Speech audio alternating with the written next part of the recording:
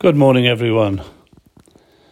It's Sunday morning, and my intention this morning was to give you a message about the rapture, the moment, the day when the Lord Jesus will come and take his people home to heaven.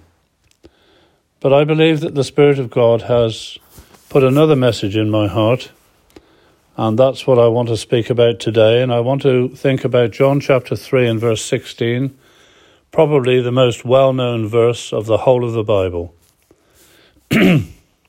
For God so loved the world that he gave his only begotten Son, that whosoever believeth in him should not perish, but have everlasting life. You see, when we think of our sins being forgiven and us having the peace of God in our hearts, and as we think of the prospect of heaven and home for those of us who have believed on him, we think of a legal transaction. We think of something that God has done that has enabled him to forgive the guilty sinner. And that's absolutely true. You see, God is just, and he cannot have sin and sinners in heaven. And the only way that we can be where he is, as the Lord Jesus said in John chapter 14, that where I am, there you may be also, the only way that that can be the case is if our sins are forgiven and if they are removed totally and completely. And the only way that that could have been done was when a just, holy, righteous person, and that righteous and holy person could be none other than God's beloved Son, because the Bible says that all have sinned and come short of the glory of God. But that blessed one, as he came in perfection and beauty and in absolute holiness to Bethlehem, and his life was utterly perfect in every way. The Bible says, in him is no sin, he knew no sin, he did no sin. This was none other than God's holy, perfect, blessed, beloved Son. And that one went to Calvary and bore the guilt of my sin and paid the debt that I could never pay. And without that, there can be no forgiveness. And that legal transaction, so to say, was accomplished there upon Calvary, when God the just was satisfied in the mighty work that his Son accomplished, and he raised him from the dead, testifying and demonstrating his total satisfaction in what his beloved Son did there at Calvary. And everyone that acknowledges Jesus as their Lord, trusting him as their Saviour, repenting of their sin, they know what it is to have forgiveness. But what I want to bring to you today is the love that drew salvation's plan, the grace that brought it down to man, the mighty gulf that God did span at Calvary. And there in that verse, John 3 and verse 16, God so loved. And that little word, we were thinking of a two-letter word the other day, weren't we? So. Well, in this case, it is so loved. It is immense. It is eternal. It is infinite. It is greater than any measurement could be. In fact, another scripture tells us about the breadth and the length and the depth and the height, and to know the love of Christ, which surpasseth knowledge. It's an amazing love, a love that is so different from the kind of love that we know down here. The love that God showed is that agape love, which means it's a love that is out of a source of one who is love. The scripture says God is love. We love because people love us in return. But he loved the guilty.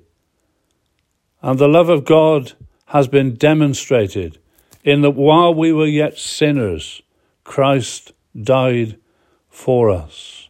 How beautiful is that? He so loved the world. And how did he do that? In that he gave. You see, we can talk about loving someone, but unless we give of ourselves and demonstrate that love, people can question that love. And the so-called recipient could question that love. But this verse tells us that God so loved the world that he gave.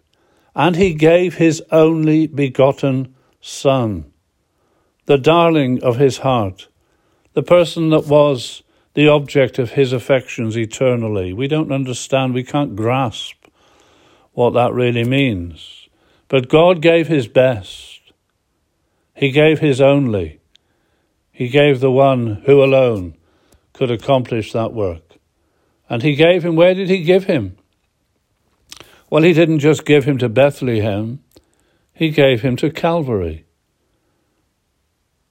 Because there was the place where God's perfect Son would die for imperfect human beings, where God's holy Son would die for unholy human beings, where God's righteous Son, just and righteous in every way, should die for the unrighteousness of you and me. How amazing is that? He gave his only begotten Son, that whoever, whether you're male or female, rich or poor, whatever colour skin you may have, whatever background you may have, whatever sins you may have committed, however far away you feel from God today, he gave his Son, that you could put your name there. Whosoever believeth on him, makes him their Lord and Saviour, stands upon his promise of salvation if you receive him. Whosoever believeth on him rests their whole soul and eternity and destiny upon him, shall not perish. And perishing is not something that is temporary. It's eternal. It's not the end of being when we die. But for those who have never made Jesus their Lord, it's the end of well-being. Shall not perish, but have everlasting life or eternal life. And that life begins the moment you rest your soul on Jesus. How wonderful.